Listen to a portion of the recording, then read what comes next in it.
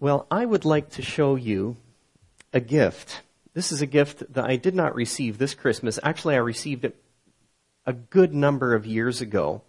But I wanted to show it to you because for me to tell you a story that I want to share with you today, I thought it would be an important thing, or just a really good thing, for me to put this on and to show you this present that I received in the last church that I served in. 11 Christmases ago, the church I served in received about 20 families as refugees. They came to Canada from the country of Burma, the jungles of Burma. And as they arrived on one Christmas day 11 years ago, they walked into the church, some of them still barefoot, but all of them dressed like this as they walked into the church. There were about 100 of them that arrived. They came in speaking no English and sat down, but they knew the tunes to many of the Christmas carols that we sang. They were translated into their language as well. The people were called the Karen, a tribal community from the jungles of Burma. They had experienced persecution in Burma, and they fled to the Thai-Burmese borders. There are still some hundreds of thousands of them living on the Thai-Burmese border, waiting for places to go with refugee status. And the families that we received had spent about 10 years just waiting in refugee camps until some country might receive them. Canada, 11 years ago, opened its doors to about 2,000 of them. And in the city of London, Ontario, and in the church where I served, we received about 100 of them, and all of them had Baptist connections. They are called the Karen people. A good number of them became our friends, close friends. And they are a small tribe of people that have their own distinct culture and language and legends. For more than 2,000 years, the Karen community has passed down through oral tradition a story called The Legend of the Golden Book. It was a story that they remembered. Even the children knew this story because their parents told it to them. As their parents told it to them, this story had been shared for 2,600 years, as best we know. From one generation to another, they had told the story, each of them remembering this story. And here's the legend. God had 3 sons. A Karen son, their Karen community. But God also had a Burmese son. They lived in Burma. But God also had a white son. God had 3 sons. To each of these sons, God gave them a golden book. And He told them to take good care of this book, because it was something that they were to treasure, because in this book were the words of life. And then, after God gave to each of these sons the golden book with the words of life, God left them and went away. As the years went by, the Burmese son was negligent in the care of his book, and his golden book was lost, and it was never to be found again. One day, the Karen son went out into the jungle to work. He set his golden book down on a tree stump, and he left it as he started to work further and further into the jungle. The rains came down, and because of the horrible downpour, because of the distance that he was away from the book, he too was negligent, and he lost his book. And it was never to be found also. But for more than 2,000 years, the Karen people believed that one day the white son would return. One day, and the legend went, one day the white son would return on white wings. He would come. And he would bring the golden book, and he would tell them the message that was in that book once again. Now you have to fast forward the story to the 1850s, when the very first Christian missionaries arrived in Burma. A Baptist missionary by the name of Adoniram Judson. Have you ever heard that name before? Went and arrived in Burma. He was the first to lead the way. When the Karen people saw the large sailing ships, they thought of the white wings. And they saw someone coming on white wings. They saw a white man getting off of the ship. And as he came off the ship, he carried a book.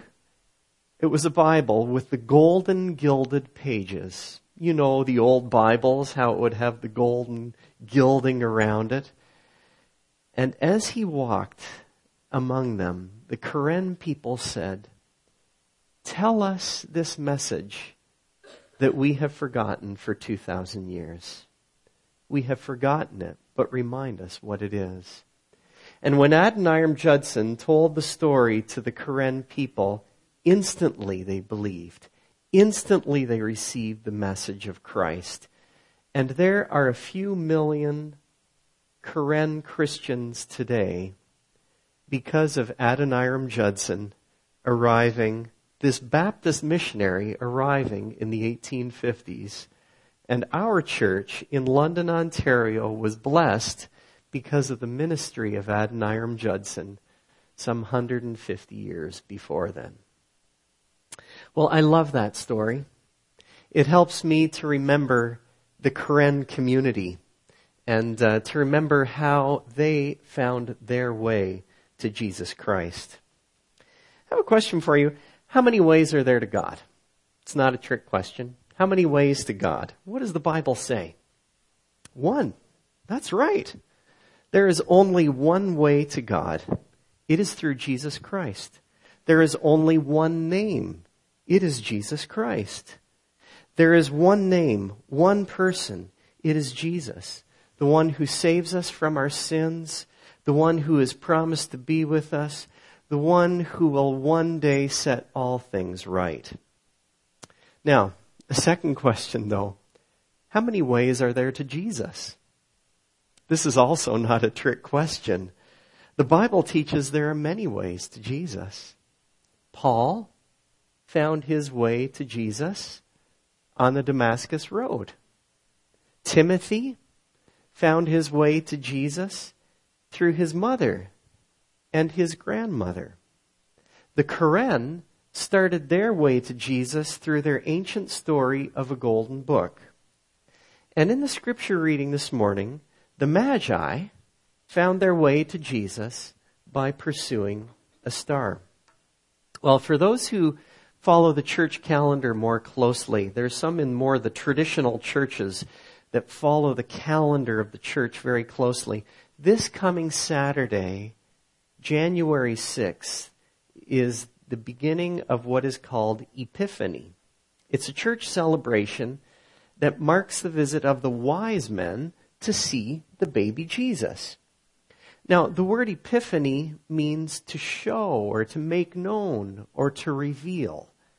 And on the very day that Jesus was born, the shepherds in the fields nearby came to worship him.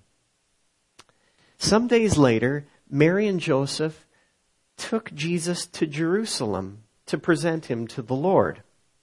Old Simeon, you know the stories, old Simeon and old Anna, they're in the temple and they see Jesus and they know that this is the Lord's Messiah.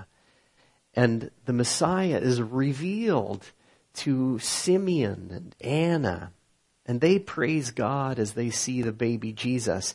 And then sometime later, Mary and Joseph witness 3 visitors coming from the far-off nations, coming to their house. Can you imagine that?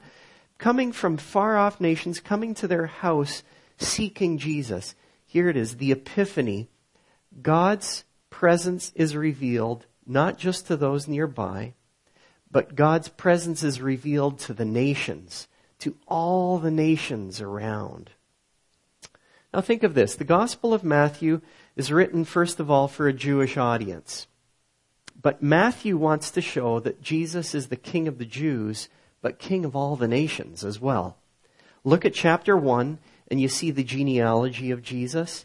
And the genealogy includes outsiders, outside of the line of the people of Israel.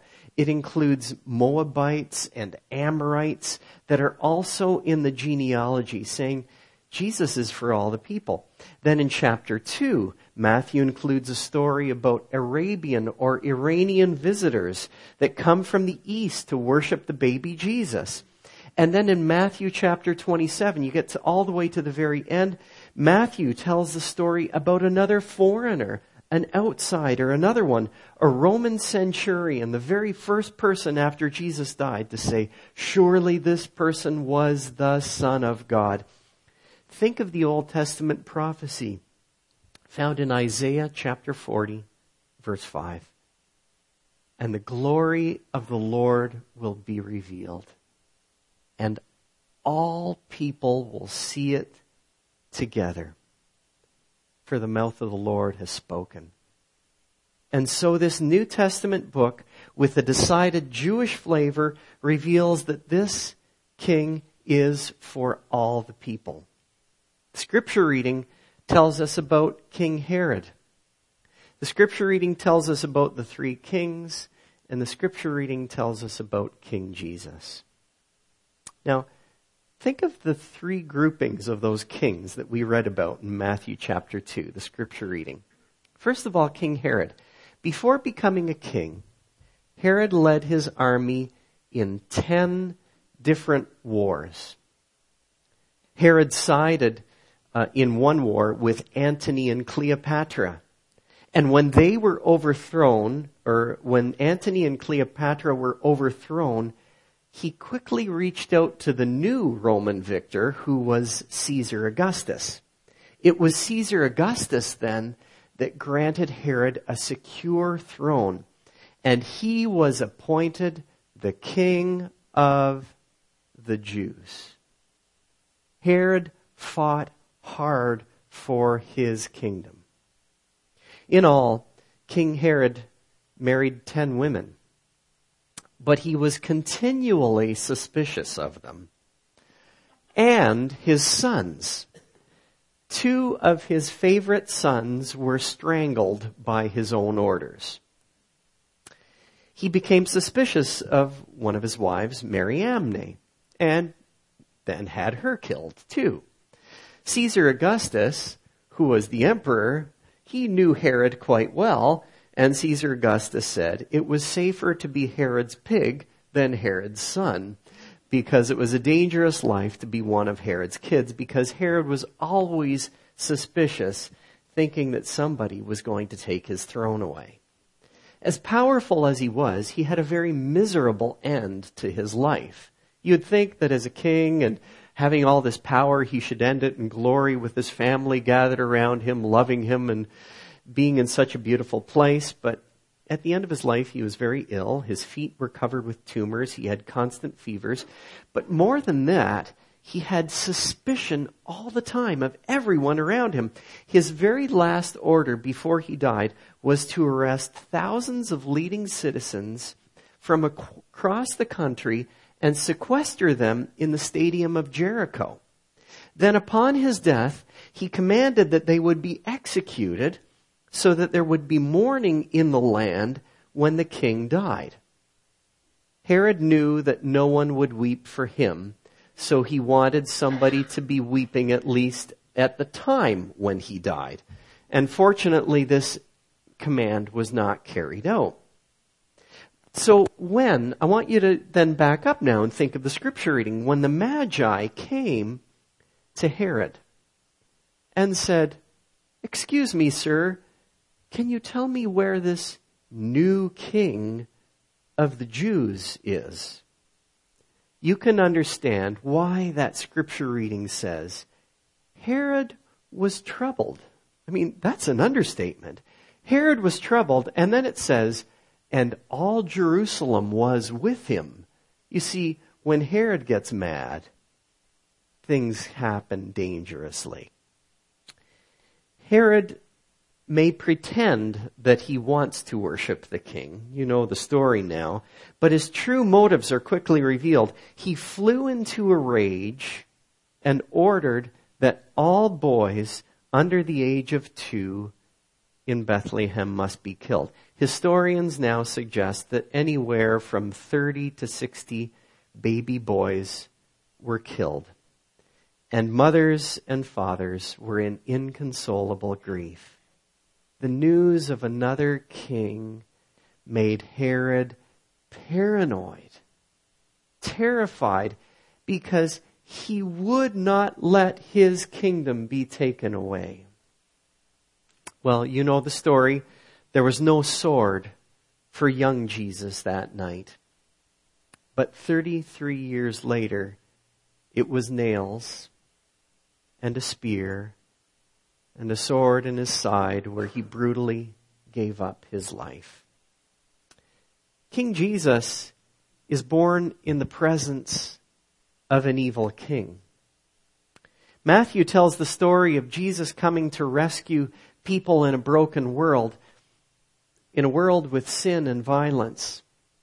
But God didn't wait until it was safe to enter our world. God brings good news in the midst of the slaughter of the innocents. God brings good news wearing a crown of thorns. And if the gospel can flourish there, then the gospel can grow here. The gospel can grow here because God is present where the pain is. Christ is here to bring good news. And He wants to bring it to you in your lowest place. He wants to bring it to you in your deepest struggles. And He is not absent there if He comes to a place where He is born at the slaughter of the innocents and He dies with a crown of thorns. King Herod, you are not the king. King Herod, you do not rule. But what about those 3 kings? How do they figure into the story? More properly, these wise and learned men were called the Magi. In the scripture reading, they're not called the kings, they're called Magi. And that means they were not Jewish. They were pagans. They were from another country. They were from a far-off land. The word Magi is closely connected to what English word? Think for a moment. What English word? Magic. Magicians. That's right. Magicians. Now, the question is, there are 2 English words that we have. Were they astronomers or were they astrologers? But in the ancient world, you know what? Those 2 things went together. Those 2 things were almost side by side. They were interconnected. We know this too, that they were wealthy. They could afford a long journey. And they were motivated seekers, ready to undertake this journey to find the new king. Imagine, here are the Magi. They like looking up at the stars in the sky.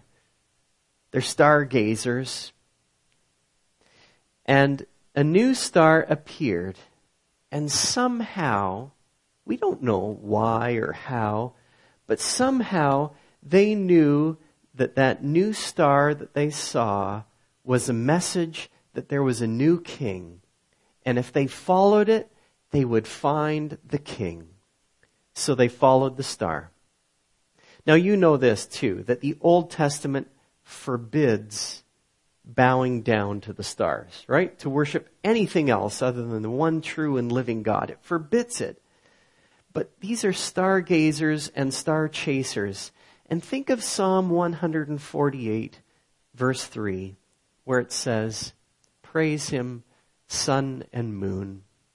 Praise him, all you shining stars. Even this one bright star in the sky was giving the Maker praise, praising him. So they followed this star. But why did the Magi go to Jerusalem then? And why did they go to the king in Jerusalem? We don't know the answer to that question. Was it a polite protocol simply to come to the king? To say, okay, now we've arrived in the general area, we need to come to the king because the king's going to know where the new king is who's been born? Or did they lose track of the star for a little while and get disoriented, and they needed to get reoriented, so they went to the king? Whatever the case may be, we don't know why, but they asked for help to find the newborn king. And the guide that put them on the right track was Scripture. They saw the star in the sky, but the thing that really helped to guide them along the way, the next step, was Scripture. And as quoted by Herod's advisors, it was Micah 5:2. And Pastor Richard has referred to this verse already with prophecy. But we need to look at it again because this was the verse that guided them in a more detailed way even than the star. Micah 5:2 was the compass that rerouted their travels, pointing them to Bethlehem. But you, Bethlehem Ephrathah, though you are small among the clans of Judah, just this small town, out of you will come for me one who will be a ruler over Israel, whose origins are from of old, from ancient times. You see, it's all pointing to Jesus. But I want you to notice, when you read and when the scripture reading was given to us from chapter 2, as much as the story focuses on Jesus, what's intriguing is that the name Jesus is never mentioned in chapter 2. 7 times. If you look at it, actually you might even want to underline that. 7 times he is simply called the child. Go and see the child. They bowed before the child. He is not called by any majestic name, but by a very human word. A child is weak. A child is vulnerable. A child is helpless. A child is dependent. Yet look at the 2 very different responses to the child. There are only 2 responses to the child. Those who seek to kill him and those who seek to worship him. Some of us might say, well, I take a middle of the road response. But in this story, those are the only 2 options that are given. King Jesus does not force his way in. He is revealed, but he can be missed. He can be avoided. He can be ignored. But he comes into homes and he comes into hearts where he is welcome. King Jesus enters humbly into the world. But this does not diminish his call to your bended knee. King Jesus has no equals. For at the name of Jesus, every knee shall bow and every tongue shall confess that Jesus Christ is Lord, to the glory of God the Father. Well, there we are looking at this passage now in Matthew chapter 2. And I just wanted to look at 3 questions now, maybe to drive it home in terms of thinking of some applications for us. Applications, 3 questions. First one, and these are questions that you might be thinking of already. Certainly the first question, what gift will I bring? What gift will I bring? The Magi, they were overjoyed to see the star. They found their way to the house. They bent their knees before the child and they presented gifts of gold, frankincense, and myrrh. Gold, fit for a king. Frankincense, often considered a gift for deity, but an aromatic spice. And myrrh, a gift for a human being, a gift that is used at the anointing of Jesus at his death. One other little side note, when I was reading about the usage of myrrh, it's also used for diaper rash. So maybe used for baby Jesus at a very early stage as well, but a gift for a king, a gift for a deity, a gift for someone who is human. Children were asked, what would you bring baby Jesus? And here were some children's responses. I would give Jesus a lot of money, a big sheep, and a balloon that reads, "It's a boy," says Perry, age 11. If I had been one of the wise men, I would have brought a pillow and a blanket because Jesus might have been cold, says Jordan, 6. I would bring him a friend because friends are fun to play with, says Lori, 7. If I could give Jesus a present, I would give him as much gold as I could find, but I can't give him anything to pay for dying for me, says Kevin, age 10. There's a song with lyrics like this: what can we give to the king? Give to the one who has everything. Give him a heart that's opened up wide, a love that's got nothing to hide, a love that's tender and true. What gift are you going to bring him?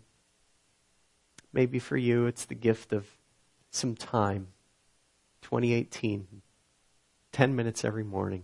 Lord, I just want to be still with you for a few moments. But what will you bring him? What will you give him?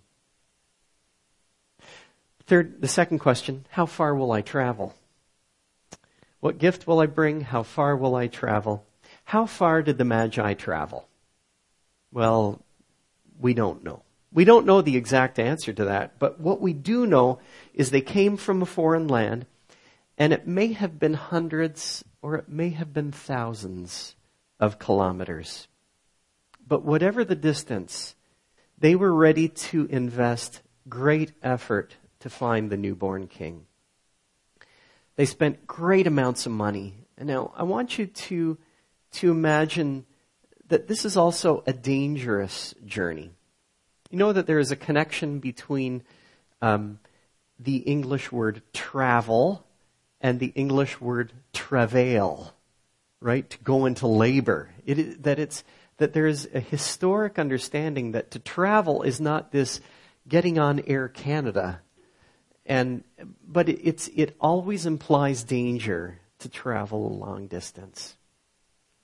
But they are giddy with excitement on their travels. They have made an uncomfortable journey with dangers en route. Now contrast this with King Herod. How far is King Herod from the King of the Jews? How far are the advisors from the King of the Jews? 8 kilometers. Okay. A good afternoon walk. Yet they could not be bothered to pour the energy into making the trip. How far will you travel? God speaks through the prophet Jeremiah. In Jeremiah 29, we read, "You will seek me and find me when you seek me with all your heart." There are two things that we carry with us. It's like we have this knowledge in our head, but we also have a hunger in our hearts. And guess which one God rewards? He wants that hunger in our hearts. It seems like some people were so close to Jesus, but they made no move towards him. Others were far off and sought him out. Can that happen even to us? Can that happen to those of us here in the church that we kind of think, oh, I'm so close, but we don't make the pursuit because we think we're close. And other people are far and they're searching far and wide. Here's the good news. Wherever you are not too far from God. He is not hidden. He is revealed. Proverbs chapter 2 says, "And if you call out for insight and cry aloud for understanding. And if you look for it as for silver, and you search for it as for hidden treasure, then you will understand the fear of the Lord and find the knowledge of God. How far will you travel this year? Will you make your pursuit a serious one? And then the third question, I think this is a wonderful application question, just as I think of this story, is this: will I shine like a star? The Magi followed a star. But Paul says in Philippians 2, verses 14 and 15, here's a beautiful verse. Do everything. It's here up on the screen. Let's read it together. Philippians 2, 14 and 15. Do everything without grumbling or arguing, so that you may become blameless and pure children of God, without fault in a warped and crooked generation. Then you will shine among them like stars in the sky. Isn't there something beautiful about that? That if a star can point people to Jesus, then you and I can also point the way to Him. That in fact, we also are a way to Jesus, that we can be pointers to Him. The one criteria, isn't it interesting? The one criteria in that verse of being a star is to do everything without complaining or arguing. Maybe that's the plan for 2018. Mark Buchanan writes, "See, God intends for you to be the star of Bethlehem. In a crooked and depraved generation, we're to be this light shining in a dark place, that when people follow us, they find Christ. You can shine like stars in the universe." So here we are. We're coming up to this time called Epiphany. Jesus is revealed. He's revealed to us. He's revealed to the nations. Jesus is revealed to the world around us, and the glory of the Lord is revealed. And now we too can shine to reflect that glory. Will you join together with me in prayer? Let's pray together.